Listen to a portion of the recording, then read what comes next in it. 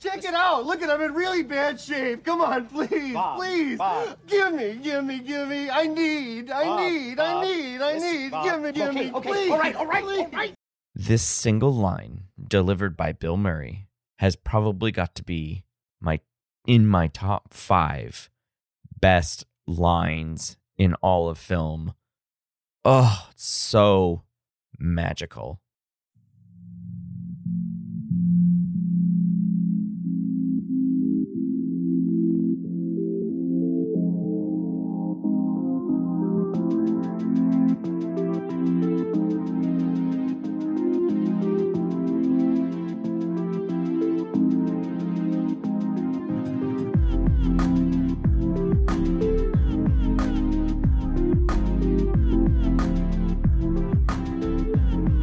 Hey, everybody, and welcome to another episode of the Cinema Psych Podcast, the podcast where psychology meets film. As always, I am your host, Dr. Alex Swan, and we've got a good one for y'all in this episode. We are going to be discussing What About Bob?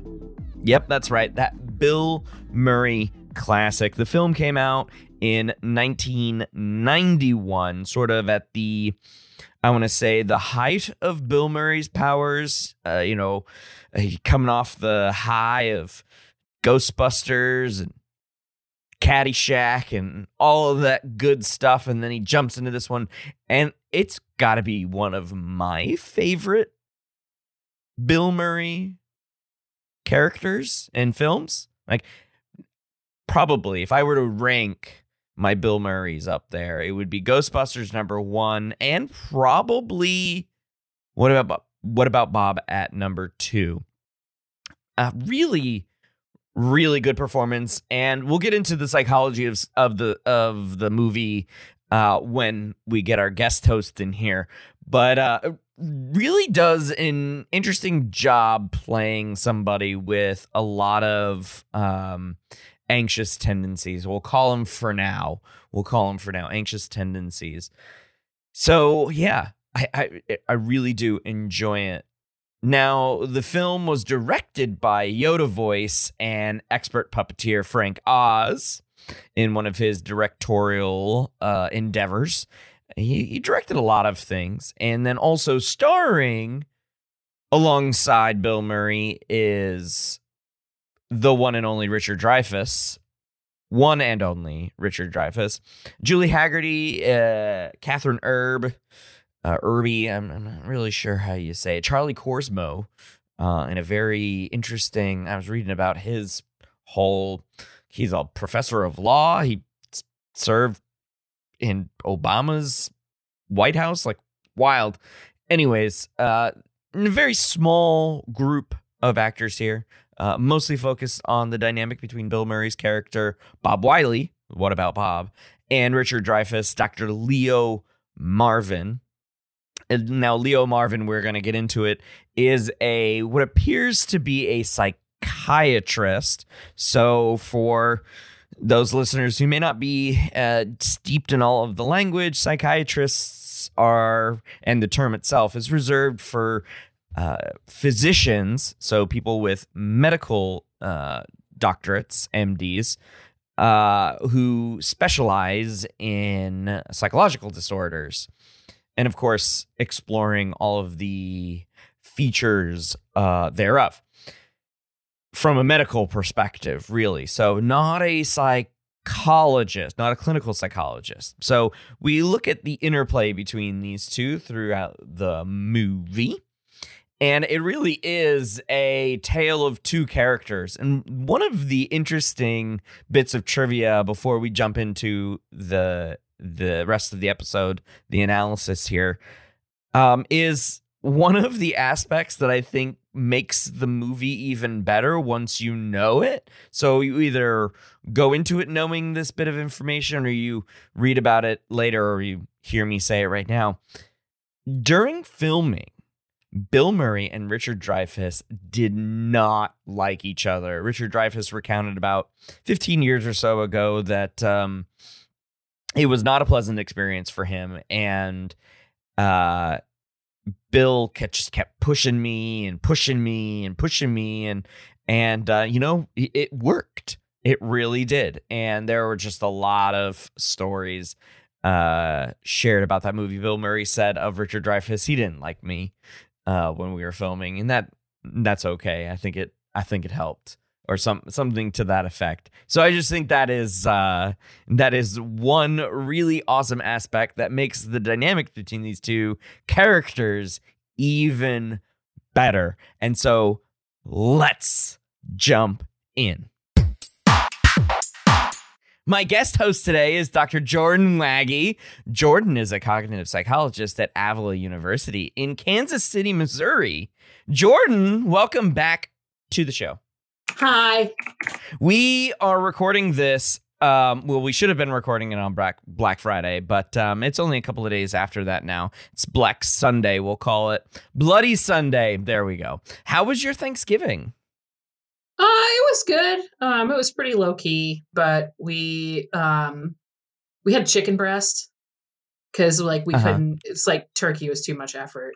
I feel like every Thanksgiving is like I have big plans for it, and then I get to it, and I'm like, I remember I'm a college professor, and I can't do anything normal between like mid-November and mid-December, and so we planned ahead this time. Like, let's have chicken breast, maybe some rolls, and we'll just like enjoy each other's company or whatever. Yeah, small group, I imagine. Yeah, same with us. We didn't go anywhere, and we didn't even do poultry. We made a roast. So, far away from even any sort of white meat. So yeah, even less. And we didn't want to be traditional this year, I guess, because it was still pandemic-y, Blech, yeah. Blech. So, anyways, we are chatting during the last day of our breaks. We got to go back to it tomorrow, unfortunately. Womp womp. No, I kid. It's fortunately because we still have jobs. I don't know. We have jobs. Yeah, it's fortunate, but in that way. Yeah. Letters of recommendation are due this week too. Oh, right. I gotta do those. Okay. To any students who are listening, yes, we also procrastinate. Ooh, yeah. Yeah, totally. Oh, yeah. So, Jordan, let's jump right into the movie because I'm sure you have all of the thoughts about Dr. Leo Marvin. So we'll get there. And I think we both love a good comedy movie because you are the one, I believe, if my memory serves, and it's not very good, so we'll just call it that you came up with What About Bob? When we were chatting with Jason a couple of episodes ago. So I at least remember that. And I think after we were done, you said, "Oh, I call dibs on What About Bob?" That sounds like me. That does sound like you. Yeah. Okay. So what brought What About Bob to your mind, and what do you want to broadly say about it before we jump into some of the specifics? I mean, this is a really complicated question. We've talked about this before. Like, I haven't actually. I used to watch a lot of movies, but I haven't watched movies, and I don't know if it's like I don't know what it is about my focus. I just can't. I can't watch a movie I just can't watch a movie. It takes I can watch 7 episodes of Jane the Virgin or like whatever in a row. But the last time, but besides the movies that I've watched for this podcast, I think the last movie I watched was like Guardians of the Galaxy 2. Okay. And it took us 4 nights, like pausing. And anyway, so then I watched these movies for the podcast and what was the first one was like Eternal Sunshine of the Spotless Mind is the first one we did together, yeah. Which is just like really heavy. Yeah, it was. To jump back into watching movies like that, yeah. Some warning would have sufficed on that one. That took me 4 nights. 4 nights? Yeah. Okay. Yes, yeah. It was a lot. And I watched it twice, so it took me like 2 nights each time. Because it's one of those movies where like I feel like I might, like everything is purposeful and I feel like I might miss something. Mm-hmm. And if I'm not like really paying attention, I need to like think through like, what does this thing mean? What does that thing mean? And then 12 Angry Men was just like a different. There were two movies to watch because I wanted to watch both exactly. of them. And it's a different kind of heavy, right? Because there's like racism, all sorts of, and then like also sexism, as we talked about. And so these are like the movies that I've watched lately, like for this podcast. And I'm like, just first of all, firstly, What About Bob felt like a good choice for me, just because I remember loving the movie when I was a kid, right? This came out when I was like 11, and I thought it was the dinner scene was like the most hilarious thing I've ever seen in my life. I mean, it is still pretty good. Yeah, it's really funny. I don't feel any pressure to like look for a deeper meaning in any of the things that are in this movie. But there are some really smart things that the writers do that, like, I thought this movie was great when I was 11, but as a psychology professor, I'm like, wow, somebody knew a super shitty psychiatrist and like knew a lot about them. And like movies where psychologists are portrayed just in general annoy me, just like where professors are portrayed, because they're just so like, I don't know, there are a lot of tropes. And I love how I just love how Dr. Marvin was just captured of like, there all of these like super shitty things about psychiatrists were like, so that was why I was like, like can we just do something like, and I also, I've been so impressed with like you and I are ridiculous friends. We talk about ridiculous things together and giggle. And like, I feel like you've really been able to shine with the past two selections we've had, because you also like bring the intellect. Oh, thank you. And I want to have something I'm good at. And totally fair. I do definitely enjoy just the goofiness of this movie as well. Like I was in the intro, I mentioned is probably my number 2 Bill Murray performance. What's number 1?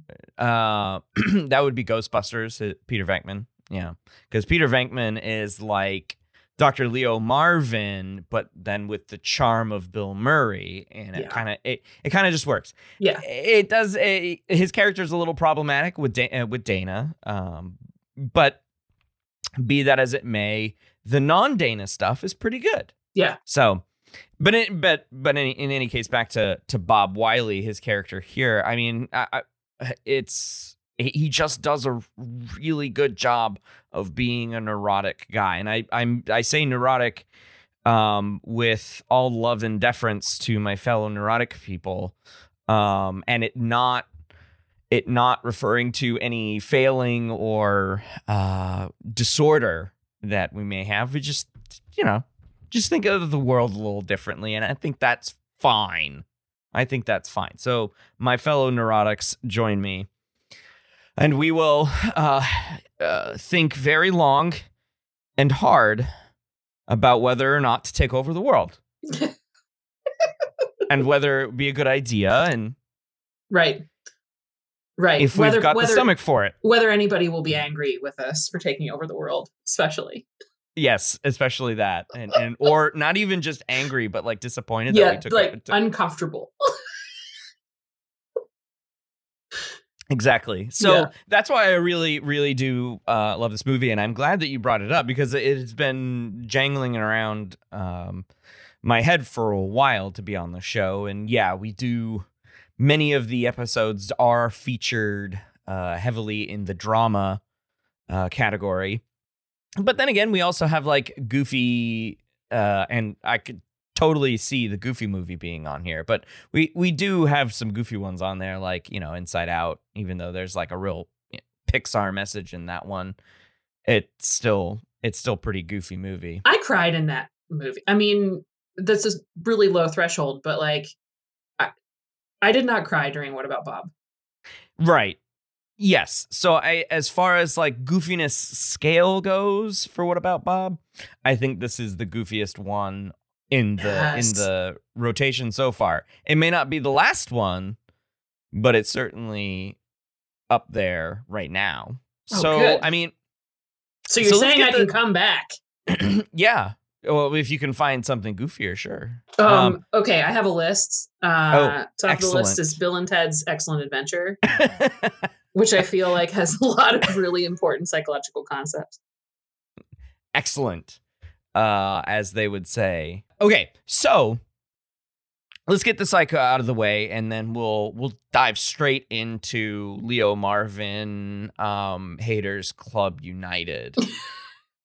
Because I think that'll take the vast majority of our time. So you mentioned some things that the writers and Frank Oz as the director did smartly. But so if this is included there in this question, let me know, because I am really interested in how you think, since we're not clinical psychologists, either of us. We're both cognitive psychologists by training, right? Mm-hmm. So,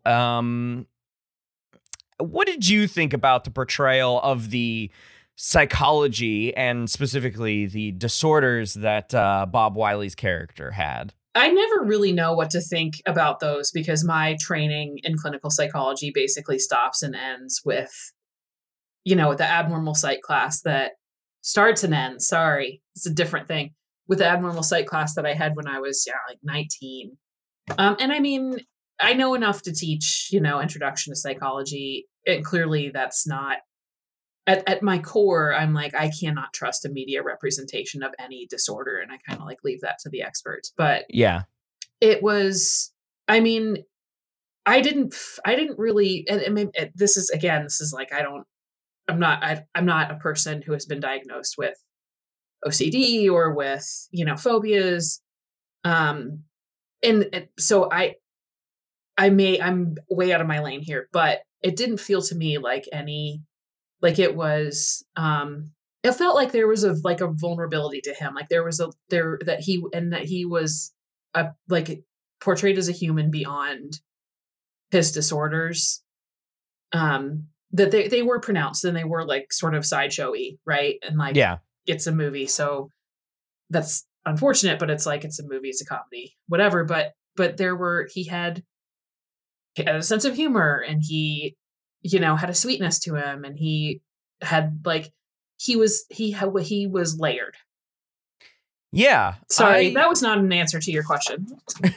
I think that I like the layered aspect of it, because, he's clearly flawed in many ways. He fakes his own death just to get, he doesn't fake his death in he just tells people that, he died by suicide. And so, he's clearly a flawed person, and whether or not the disorders that he's portraying in the movie are causing it, or he's putting on some kind of extraness to his disorders, it's hard to tell with the performance. As you said, it's a comedy, so Bill Murray's just going to go over the top with it regardless. Why don't I start? Huh? The simplest way to put it? I have problems. I worry about diseases, so I have trouble touching things. In public places, it's almost impossible. I have a real big problem moving. Talk about moving. As long as I'm in my apartment, I'm okay. But when I want to go out, I get weird. Talk about weird. Talk about weird. Well, I get dizzy spells, nausea, cold sweats, hot sweats, fever blisters, difficulty breathing, difficulty swallowing, blurred vision, involuntary trembling, dead hands, numb lips, fingernail sensitivity, pelvic discomfort. So the real question is, what is the crisis, Bob? What is it that you are truly afraid of? What if my heart stops beating?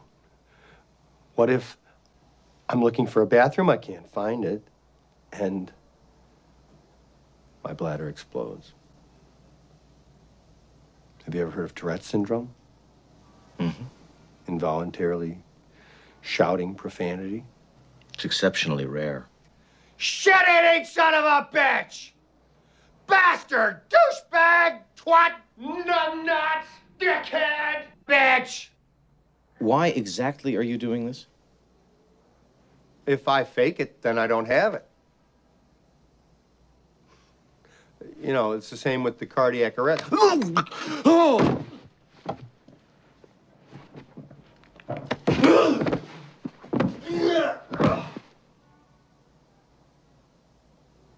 Are you married? I'm divorced. Would you like to talk about that? There are two types of people in this world. Those who like Neil Diamond and those who don't. My ex-wife loves him. And he's not going to shy away from making jokes at some of the expense of others. It was 1991. You know, it was a fun fact year that the ADA was signed into law, the Americans with Disabilities Act. So, you know, there you go. Not the poster film for the ADA. I'll tell you that. Right. But I think it's an interesting interesting way that Dr. Marvin diagnoses him. And so he calls it phobic personality with severe separation anxiety. It's something else. And it has to do it, of course, to Leo, Dr. Marvin. It appears that he's like, I don't know, dealing emotionally with his wife leaving him, wife leaving Bob. But I don't know. There's not a lot there. There's really not a lot there. And I think Bob is a little bit more complicated than that. And multiphobic personality disorder, like that's not a thing, right? No, I don't think it was a thing in 1991 either. I think they were just throwing stuff together. Tom Schulman, who wrote the screenplay, I think he was just throwing, okay, it's phobias. He's afraid of things. Like they show at the beginning of the movie, really well done, without very much dialogue whatsoever. Mostly Bob just talking to himself or his fish, Gil, appropriately named. Yes. On my subtitles, Gil had one L, and I was really frustrated by that. I was like, you were so close. Yeah, you could have. I don't think. I think it would have been 2 on the nose, and they wanted to be a little obtuse. I don't know, but this clever montage of showing just exactly what he's afraid of, and going into the. My favorite was going into the incredibly thin New York apartment hallway. And the perspective playing on that one, that was, I think, my favorite. Yeah. But yeah, I don't think there is a thing called multiphobic personality. I think we gotta separate those two. But I sort of wonder if that's not like a purposeful cleverness of the movie. Is like we're gonna have Leo Marvin meet with this guy, and he's like so pompous and so full of himself that he's like, I know what this is. I'm just going to string some words together. And this is a thing. He's just like very sure of himself, right? What you're saying is that even though you are an almost paralyzed multiphobic personality and is in a constant state of panic, your wife did not leave you. You left her because she liked Neil Diamond. No, you're saying that maybe I didn't leave her because she likes Neil Diamond, but maybe she left me? Yes. Ow. Ow. Ow. Ow. Ow.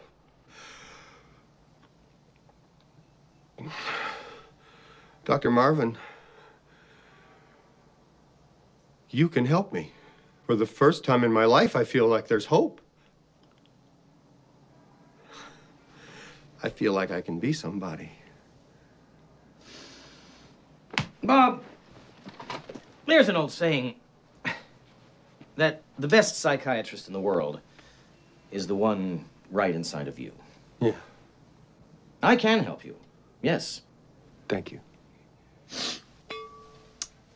Bob, there is a groundbreaking new book that has just come out. Now, not everything in this book, of course, applies to you, but I'm sure that you can see, when you see the title, exactly how it could help. Baby steps?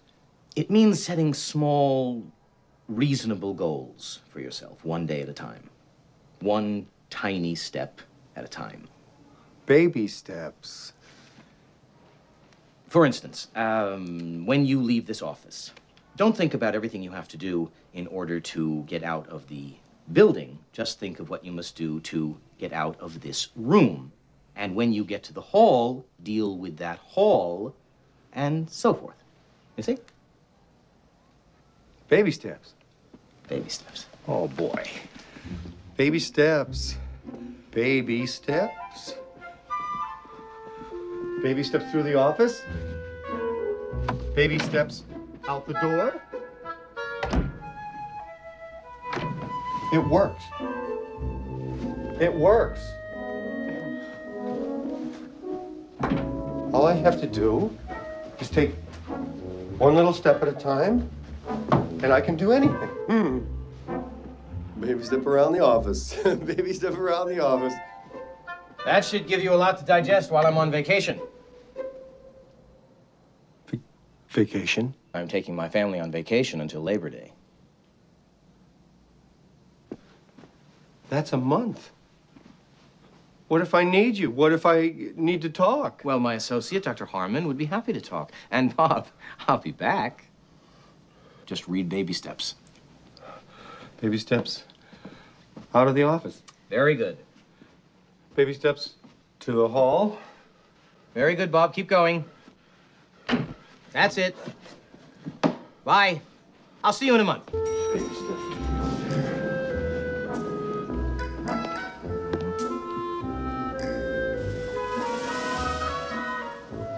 Baby step onto the elevator.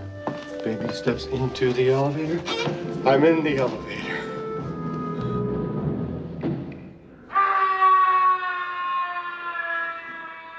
Yeah, that's true. I mean, Richard Dreyfuss does do a very good job of playing a real big jerk.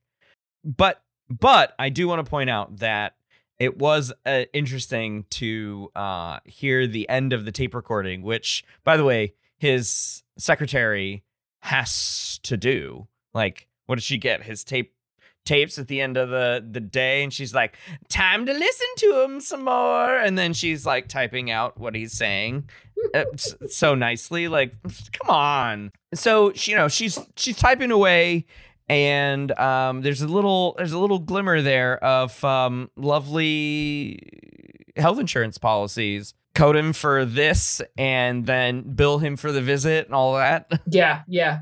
Charge him $29.99 for the book. Yeah. Oh my God. That was even worse. That was on the nose, though. It was. It really was. And he's got a full bookshelf of them. Yeah. And he tries takes to look for them. It's like, where is this But he book? takes one from the middle, and it really bothers me. I mean, I'm with the fish. You're with the book. So we've got multiphobic personality disorder with separation anxiety, and we get shown that in the movie, like, constantly. Yeah. When he develops this first relationship, and he gives and Leo gives Bob the book, Baby Steps. He's like, oh my God, baby steps, and he takes baby steps into the elevator, and that door closes, and he screams. Those poor people. In that tin rectangular prism. Yeah. That sucked. So, what is your hot take, Jordan, on Bob's intrusiveness on this family? Because we're not giving Bob a pass. At least I'm not giving Bob a pass on his behavior in the rest of the movie. he wins the hearts and minds of everyone around him because of, I think the word that I wanted to give him when you were sort of going over your thoughts on Bob was innocence. He's got an innocence about him, and he's got sort of like a I don't know, a playful character. Mm-hmm. He doesn't get a lot of social cues that well. But in any case, I'm not going to go down the autism route there. But in any case, he's got this playful innocence about him, and he wins the hearts and minds of people. But let's not excuse his behavior. He intrudes on this family's vacation, full stop. So what are your thoughts on that? Yeah, I mean, I just as a viewer, like, I think it's really interesting that he can be this horrible to this family and cross so many boundaries and just make so many bad choices, and yet you're still like rooting for him because Marvin is such a douche. Yeah. So like, obviously, I mean, those are, and we start off the movie knowing he's done it to other people, so presumably it's not just like, Dr. Marvin could have handled this a little bit better. It is, he will manipulate, and he will find a way to become like part of this. I don't know if this is a stretch, but one of the things I was thinking of was like, there were so many places where Dr. Marvin could have kind of taken a strong position on, like, absolutely not. Like, he could have called the police when Bob showed up. He could have, which I think he may have actually done. I don't know. There are things that he could have done, but it's one of those, there's like, I know you're going to know this. Like, there's this, like, it's not a cognitive bias, but it's like this behavior where, well, maybe I don't need to take like too strong of a position on this because this is really like, I'm taking care of it now. I don't know. I'm not really making much sense. That's why I shouldn't wing it. But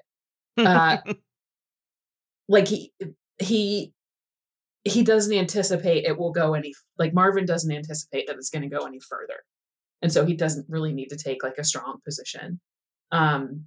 But that's part of probably Bob's charm. And I mean, I don't even know if I would call it manipulation, because he does have this innocence. He has this vulnerability where it's like he really wants to get the thing that he wants, but he's charming in a way that's not like, he's not doing it to be evil. He is doing it because he wants to get better. And yeah, just long-winded hot take there. He wants to, I feel like he wants to, I mean, maybe the separation anxiety diagnosis is on the nose there. And he just wants to be around people who appreciate him. And one of the ways that he does it is he just inserts himself into like the situation in sort of an adjacent way. So he's not barging in or anything like that. He just happens to be there. Right. And then he like goes around and maybe does a little manipulation things here and there. He does put the explosives back at Leo's house. I mean, he didn't know they were real. Right. Let's be honest. But he does do a lot of things that are maybe a somebody who could respect boundaries, who had the capacity to respect boundaries, would never do, would not do at all. And of course, as comedy movies go, most things are serendipitous to the protagonist. So they're like, oh, okay, time to do comedy. Oh. Mm. Mm. Mm. Mm. Mm. Mm. Mm. Mm. Mm.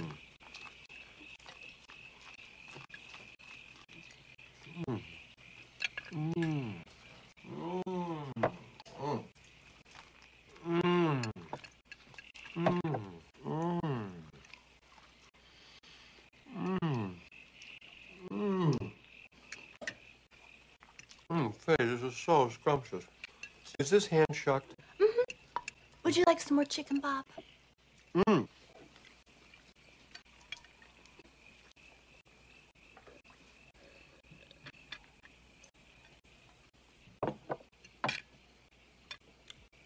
Leo, do you want the breast? No, that's fine. Eat up.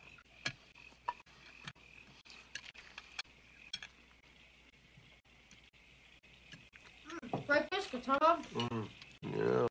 Great biscuits, great corn, great potatoes. You want some more salad, Bob? Yeah, I think I do. Pile it high and deep, will you, please? Could you get that tomato off there, please? Thank you.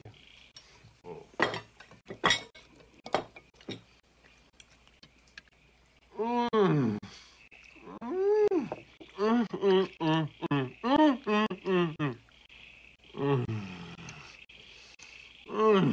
This is delicious. Will you stop that, please?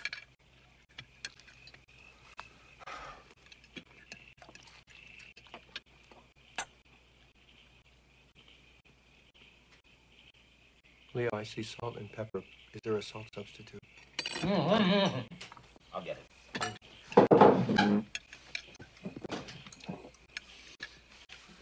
And don't call me Leo. But you said in your office that I could call you Leo. That was in my office.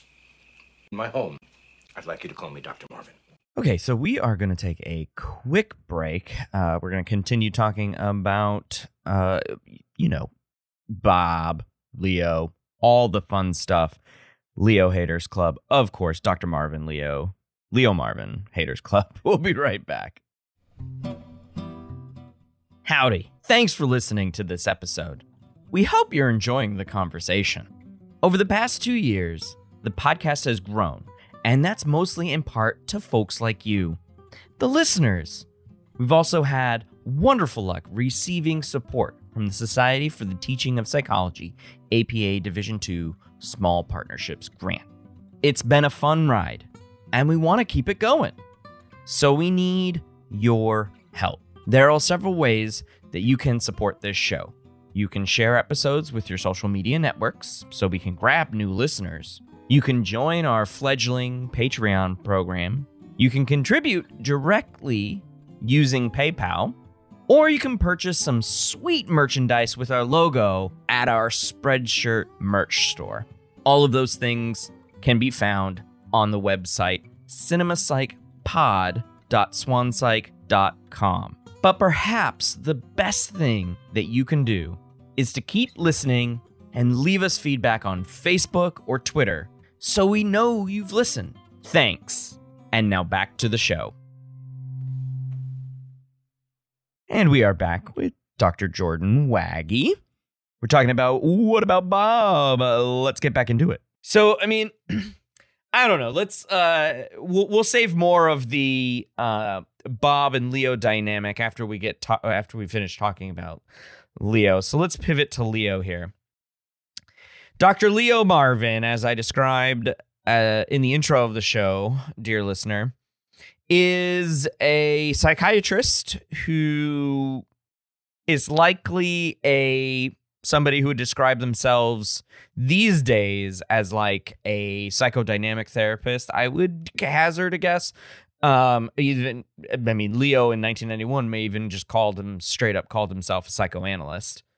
And that is likely due to a very, very heavy-handed Freud fetish, Sigmund Freud fetish. How are the ways that this fetish is played out in the movie? Well, he's a douche. Okay, so there's number one.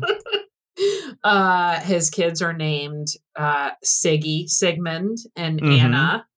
So so Sigmund himself and Anna Freud was Sigmund's daughter. Mm-hmm. A lot of I think when he first started talking to him, he asked about like relationships with his mother.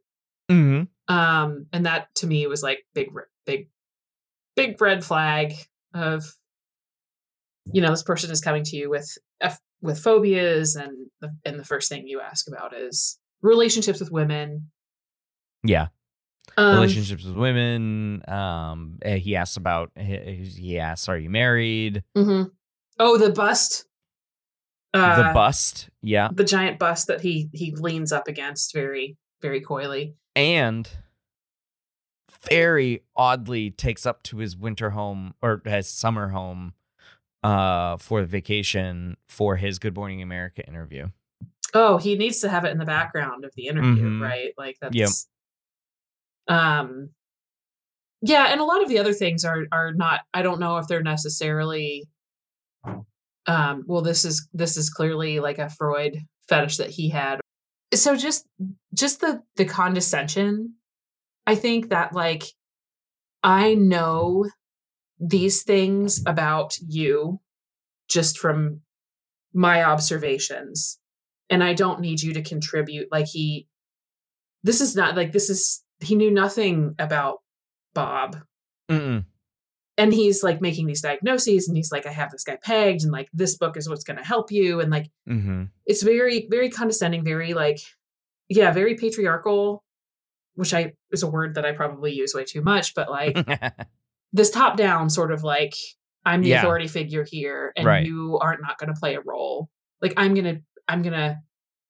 I referred to Freud at one point as like a psychological imperialist of like whatever it is that's going on in your head. It's like, I'm going to come in and I'm going to plant my flag, and I'm going to like, I now understand all of this.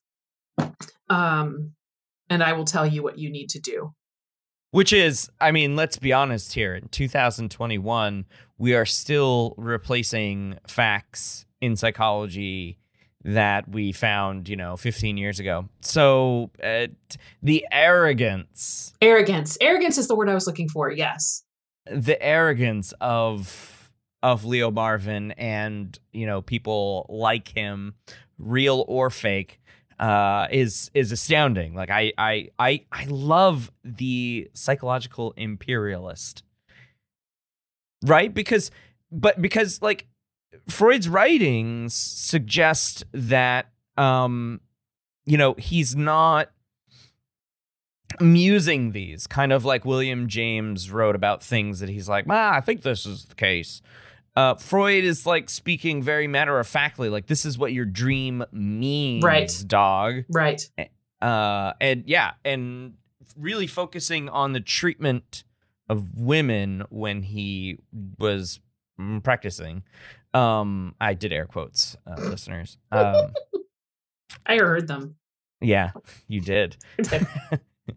So when he was practicing, he focused primarily on women and women's issues, and it's very clear that that's what Leo is trying to follow, I guess. The weird thing is like, why would he see a patient or a client like Bob if that's the case? Because I don't know if there's any evidence that psychoanalysis can treat phobias. Well, I mean, the setup, right? It was all about the setup in this movie where like clearly, and I mean ego in like the actual meaning of the word ego, like his ego was sort of buoyed by this other psychiatrist calling him and saying like, hey, you're so well respected. Oh yeah. That guy was smart, right? Like obviously I thought probably wouldn't take a genius to figure out that that's the approach that you should take with a person like that, of like, you call, you flatter. Yes? Excuse me, doctor, but there's a Dr. Carswell Finsterwald on the phone. Thank you. Faye, I have to go. There's another colleague on the phone. Boy, they sure do come out of the woodwork when you're famous. Goodbye, dear. Carswell! Leo! Long time no see, huh?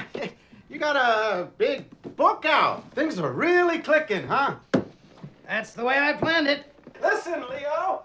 I'm quitting my practice for a while. I'm leaving town.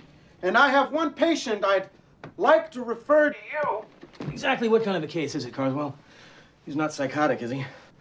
No, nothing like that. No, listen, his name is Bob Wiley, He pays early. He comes on time. And he just needs someone brilliant, Leo. You know, I know that you don't like flattery, but if there's anyone I know who could win the Nobel Prize, it's you. Well, I suppose I could find an hour for him sometime after Labor Day. Okay, I'll work him in for an interview. Say, Carswell, how come you're quitting the business? We're a dying breed, Leo. Good luck.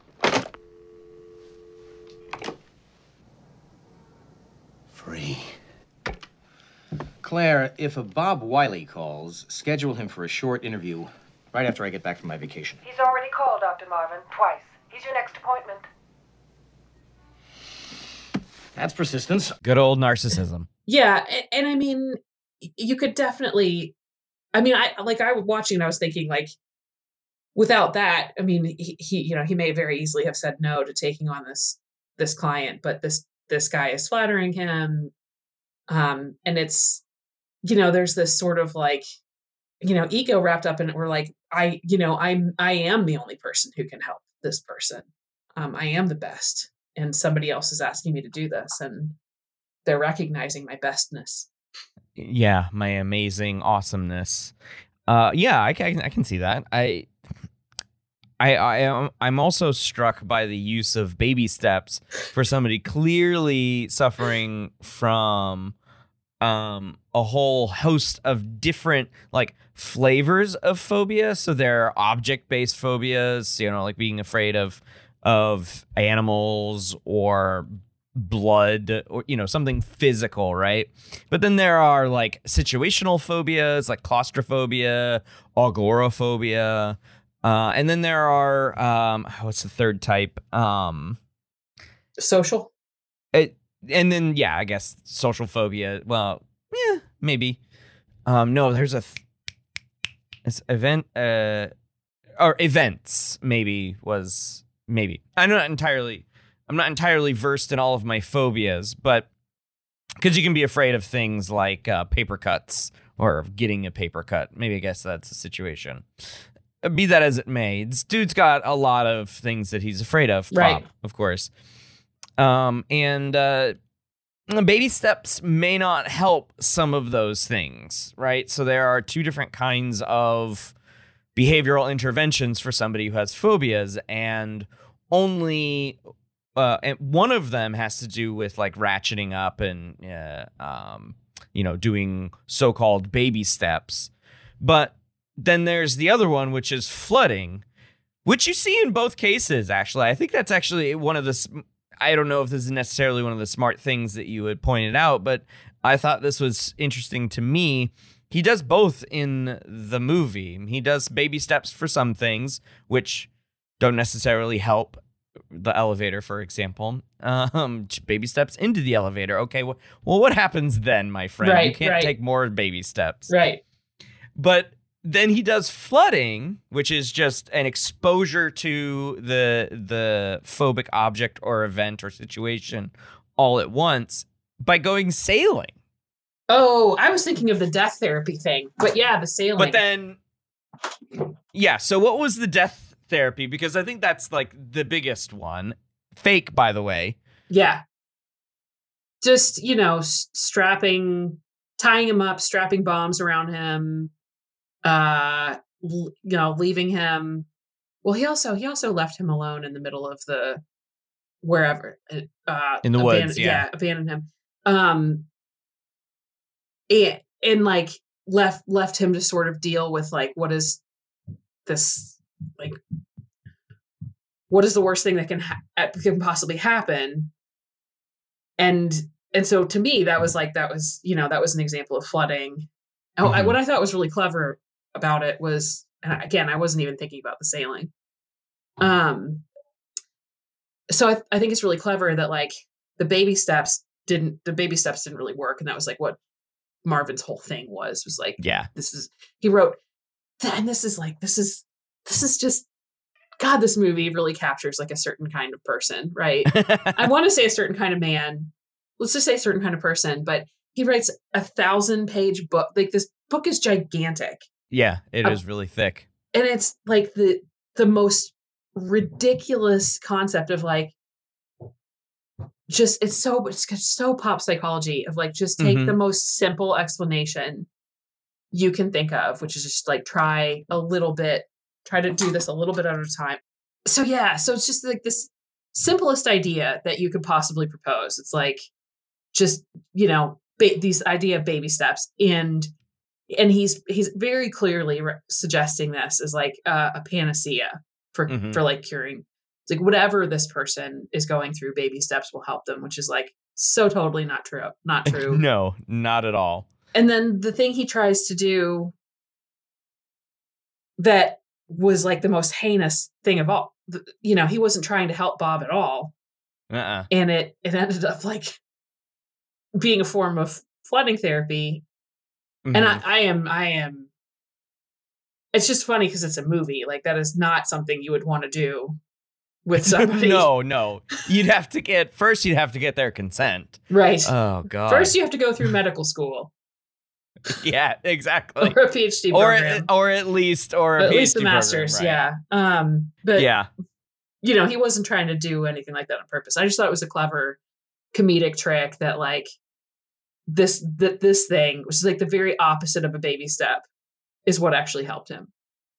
The exact opposite. Oh, so clearly on the nose there.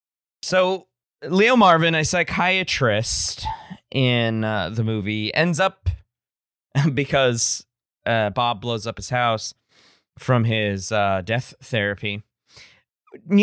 Had those explosives gone off, Leo would have been a murderer. Right. Yes. Because they were real explosives. Yes. Yeah.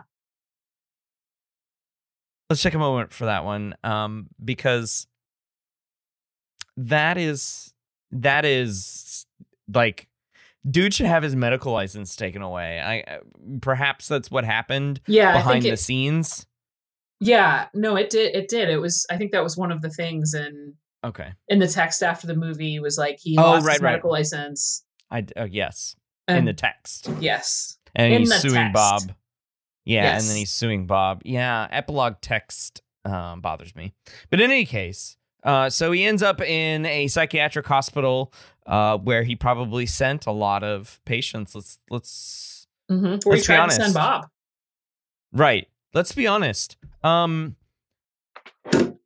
keep up his success rate, I'm willing to wager he sent a lot of people he couldn't, quote unquote, cure to that psychiatric hospital. It's not my problem anymore. So it's not my failure rate. And so he only highlights the successes. I feel like he would do something like that. Well, I mean, that's, when he first got the call that Bob had committed suicide, that was exactly his reaction, right? It was just like, oh, okay, let's go to sleep. Right? Yeah, it's like a human life has been ended. There's no reaction there. There's no empathy or sadness. It's just like, well, it's, it's not my problem anymore. I've got my Good Morning America interview. Right. I did a subtle thing too before continuing down the his own mental illness train. He tries to do baby steps with his son Siggy on diving. And it turns out this movie is a, I don't know, infomercial for flooding because Bob just ends up like pushing him in. Right. And he's like, look, Dad, I did it. Because he just jumped into the water. Right. Instead of like being afraid of doing a proper dive like his dad wanted him to do, his very controlling father wanted him to do. He just did it. Right. Bob goes sailing. He gets in the car with Anna without using a napkin on the door handle, mind you. He does the death therapy thing. I think there are a few other instances of flooding in his case. Movie is a advertisement for flooding. Yeah, yeah. Who makes money on that? I don't think anybody does. Water. As a missed opportunity. Yeah. Water, yeah. Let's license flooding somehow. Yeah. I'm 100% with you. That definitely is a thing that happens. Yeah, no, it is true. People In do market those kinds of things. Continuing education units. Right. Cool. Do you think he was doing his CE units? Yeah. Leo Marvin? For sure. Like I no, I don't know. CEUs were probably right. Yeah, no, from what I understand, there are like two main there are two approaches to CEUs, and there are the people who approach it like it was originally intended, and they're like, not only am I being held accountable for learning new things and staying up to date in the research, but I get the chance to do this. Right. And then there are the people who are like, yeah, I kind of already know everything, so I'm not going to do them. Right. Or I'm gonna do something like I'm gonna phone it in. I'm gonna do something that's like, what's the easiest way I can earn my CEUs? That's true. So. Leo Marvin strikes me as the guy who would try to get CE units for one, writing his book, and two, his Good Morning America interview. Oh, absolutely. He would probably call up. This is very Freudian. He would probably call up whatever board it is that's responsible in his state for managing the licensure or CEUs or whatever, and be like, for my CEUs, can I give a lecture to a group of people? Because I wrote a book. He would totally, I 100% agree that he would probably likely do that. Because the movie is set ostensibly in 1991. So,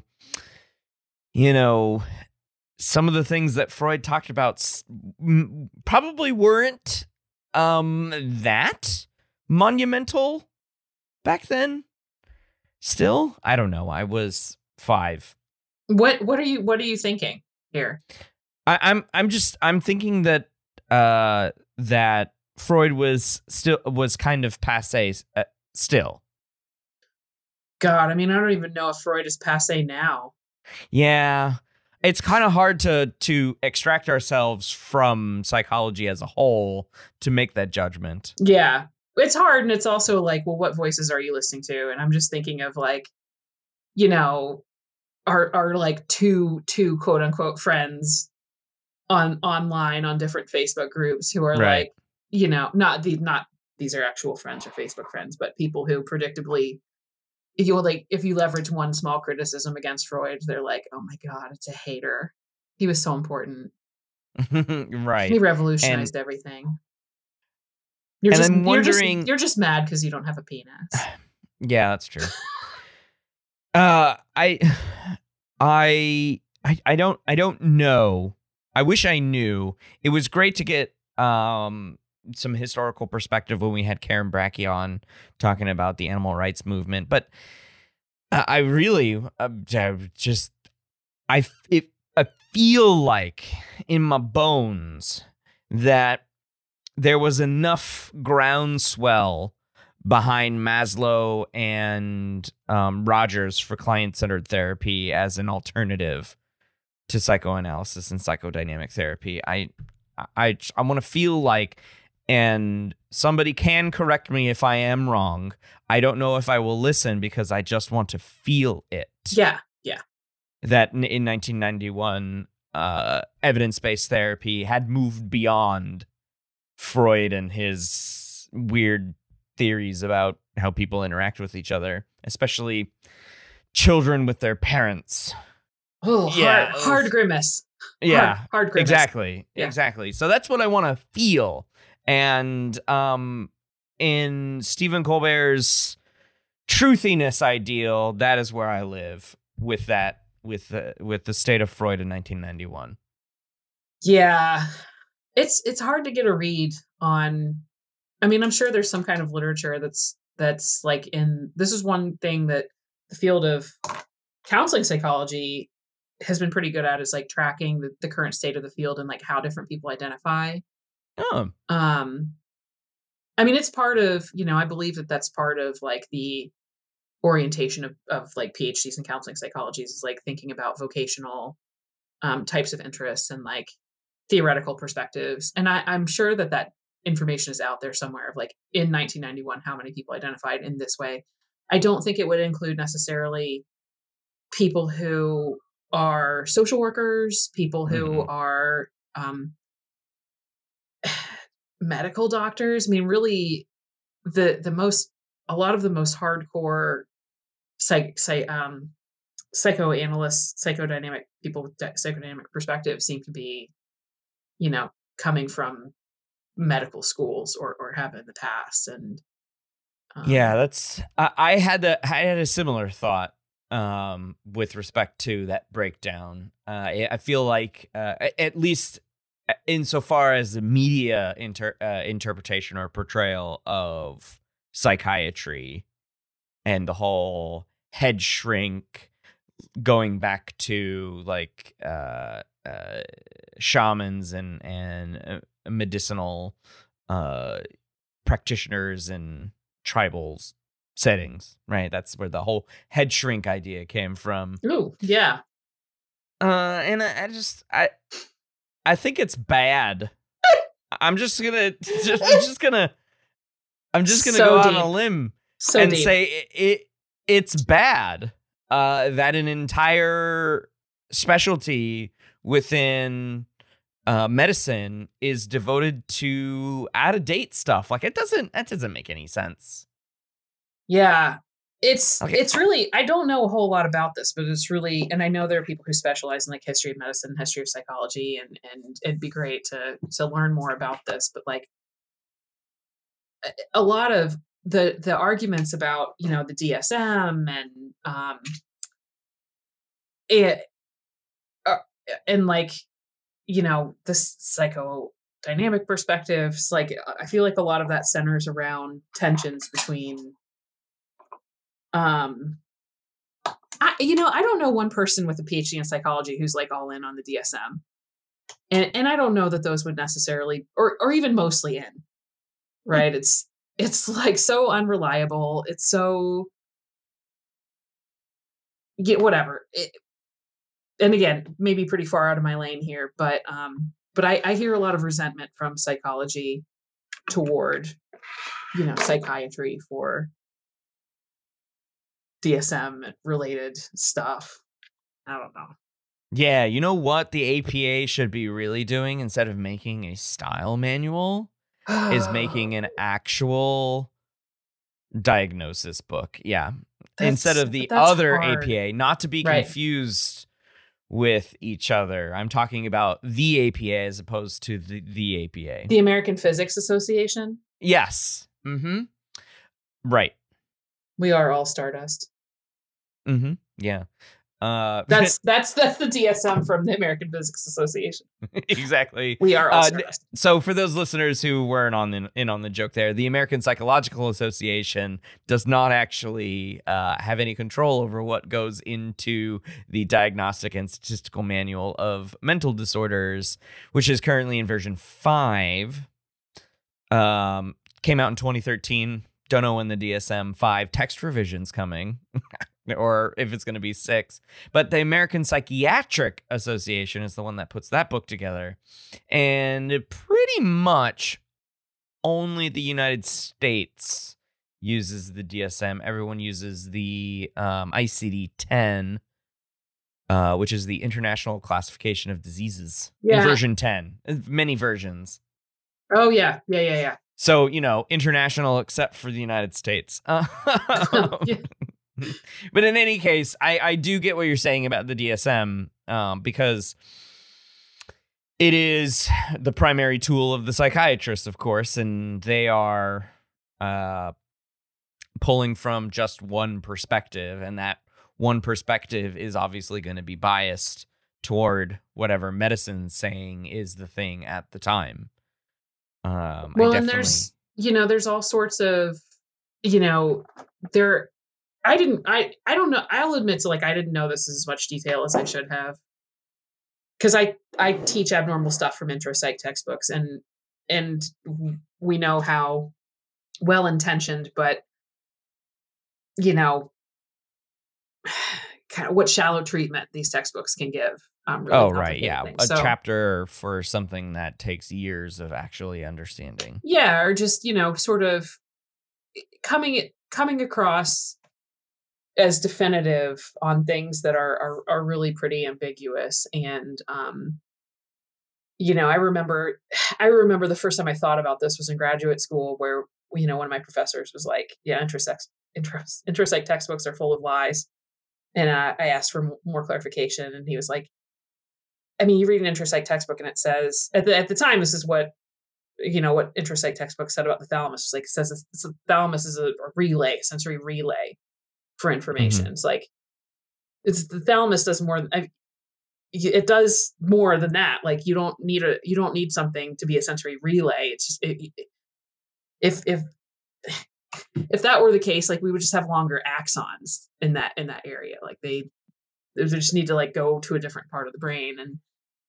So I've through that lens have thought about other parts of intropsych textbooks, and I can be kind of critical about some of the ways they cover different topics within cognitive psychology, and of course now like hunger and eating and stuff like that. But I didn't realize that things like diagnostics were so unsettled, and I really didn't realize the extent of it until I started hearing more about this idea of questionable measurement practices that Aiko Fried and Jessica Flake have spent time talking about within the open science community. Like, there are hundreds of different scales that purport to measure depression. Among the most popular ones, I mean, and depression is like, if you could think of the one thing that we should have a pretty clear understanding of, depression might be that thing, because it's so common. There's a lot of impact of depression. Yeah, I don't know. I would probably go with anxiety on that one, but yeah, I can see where you're coming from. Yeah, depression. Well, if there's one thing that it's going to be in the top 10 of these sure. are the things that people study a lot that we should, we should have some kind of handle on. Yes, and these, like, the top 6 or 7 scales or whatever that purport to measure depression, like, they all assess different symptoms. There are some symptoms that only appear on one scale. There are very few symptoms. I think the symptom like sad mood appears on most scales that measure depression. Okay. I remember reading, Flake and Fried, I think it's pronounced Fried, one of the papers they wrote about this, and reading that in the DSM-5, the field trials for the DSM-5, the inter-rater reliability for depression diagnoses was 0.28. Ooh, that's rough. Right. And this is using one book, right? This is using one set of criteria for diagnosing depression. And it's not clear. And I guess that's why, and I'm going to circle this back to the movie, but I guess that's why the arrogance of meeting somebody for a few minutes and then being like, this is what's going on, is just so appalling. Yeah. Because things are, and we are meant to simplify things in our brain, like, for sure. It helps us in all kinds of ways, but it's like willful ignorance at this point of clearly the most important thing is my fame, selling my book, achieving my plan, right? He says in the beginning of the movie is like, everything's going according to plan. Like, this was his plan, was to get famous. And yeah, I kept thinking GMA. GMA. The only thing I could think of during this movie was like, this guy definitely would have had like 2 of the most popular TED Talks. Absolutely. Like, that might have been the most important thing to him at some point. It was like, I need to get a TED Talk with as many views as possible. Yeah, and like at like the biggest TED event. Yeah. TED Main. Instead of these like TEDx or like TED Ed or something like that. Yes. It just would have been at the marquee TED Talk. Yes. Do you know, folks, that the thing that you can do to help yourself is by taking baby steps? I wrote a book about baby steps. Look at the screen behind me. It's a very achievable result. But I think you just got to go grab it. Okay, baby steps. This is what I'm talking about. You put one foot in front of the other. You do easy things before you do hard things. And next thing you know, you've got the hard things done. Bada bing, bada boom. Thank you for your time. He's got like an actual baby on stage and he's like helping it take little steps. And he's like, this is a baby step. This is you. You are baby stepping. And I think, this is certainly anecdotal, but like I've heard from folks before who have done like TEDx's, like they apparently there's a whole career you can have that's just all like coaching people to give TED Talks and stuff. And it's like the top advice is overgeneralize, sell. Like it's and it's the people who like don't leave ambiguity for people. And like we need ambiguity. It is so important. I didn't think I was going to think this hard about this movie. I'm kind of disappointed in myself. I knew I was gonna coax it out of you. I knew it. I had a thought. I was doing baby steps. Psychological imperialist. Yeah, I live there rent free too. Yeah. There's some rent. No. You're not one of my Patreon subscribers? No, I went through this thing called a revolution. And I therefore own the continent in which your brain exists. You do. And will then use that to my advantage in a thing called Manifest Alex. Oh my God, ew.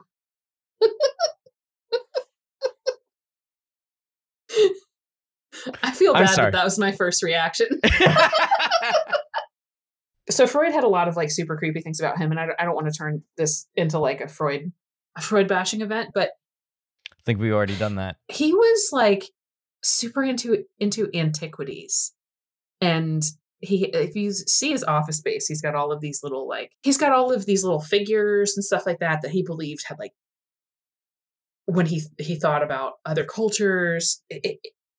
It's clear when you read about him. So there's some like mysticism, like he had some mystical belief in these figurines. And it sounds like he was sort of like, when you read his writing, it's like almost though he was, I don't think he thought they were mystical. I think he thought that there were certain universal truths that underlied all of human existence, like things like penis envy and like, I'm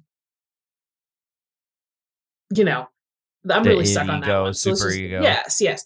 And through looking at the artwork of different cultures that were far removed from sort of more Western, Victorian era, right, quote unquote Western Europe, yeah, that he could understand what some of these things were, but it's like he's not talking to any of the people from any of these cultures, right? He's like he's gotten these things on his travels or they're gifts from people. And it's like, they're completely separated from context. And they're like, and he uses them for inspiration without understanding anything about where they came from. And it's gross and exploitative. And it's like connected to some things that I think these filmmakers really got right about Marvin. That it doesn't matter what's happening outside his head. Right? It is how he perceives how things are happening. That is what's important. What's important is his life. There's no like reflection. There's no attempt for him to Bob did, I keep forgetting his name and I'm like, it's in the freaking title. What's his face? Bill Murray's character. Yeah, you can remember Bill Murray. I know.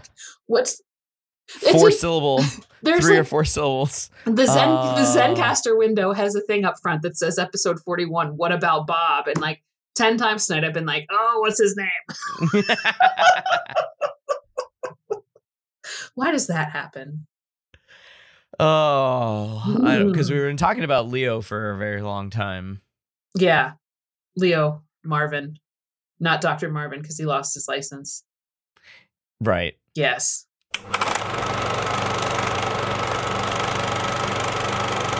Well, I want to thank Dr. Jordan Waggy for joining me to discuss What About Bob? And so before we say goodbye, Jordan, it was a very pointed emphasis on Bob because that was passive aggressive. Jordan has forgotten who the title character was. So Jordan, as we say goodbye, is there anything that you would like to plug? I leave the floor open for you. To plug? Yeah, please buy my book, Baby Steps. Yeah. It is $29.95. Oh, that was 1991 prices. That's got to be like $89.95 now. Okay, fair enough. Baby steps. I mean, baby steps yourself down to Barnes & Noble. Yeah. Or if you don't want to go out in public, which I get these days with the pandemic, you can find it at your local online bookseller. Yeah, you can follow me on Twitter at JoRoWags. I also have a website at jordanwaggy.com. That's like my professional website. Twitter is probably where most of the hilarity happens. Yeah. But if you want to see what my professional life looks like, check out my website. Yeah. Hit my SoundCloud. Yeah, hit up her SoundCloud. She doesn't have one, but when she does, I'm gonna create one now. Yeah, what's it gonna be called?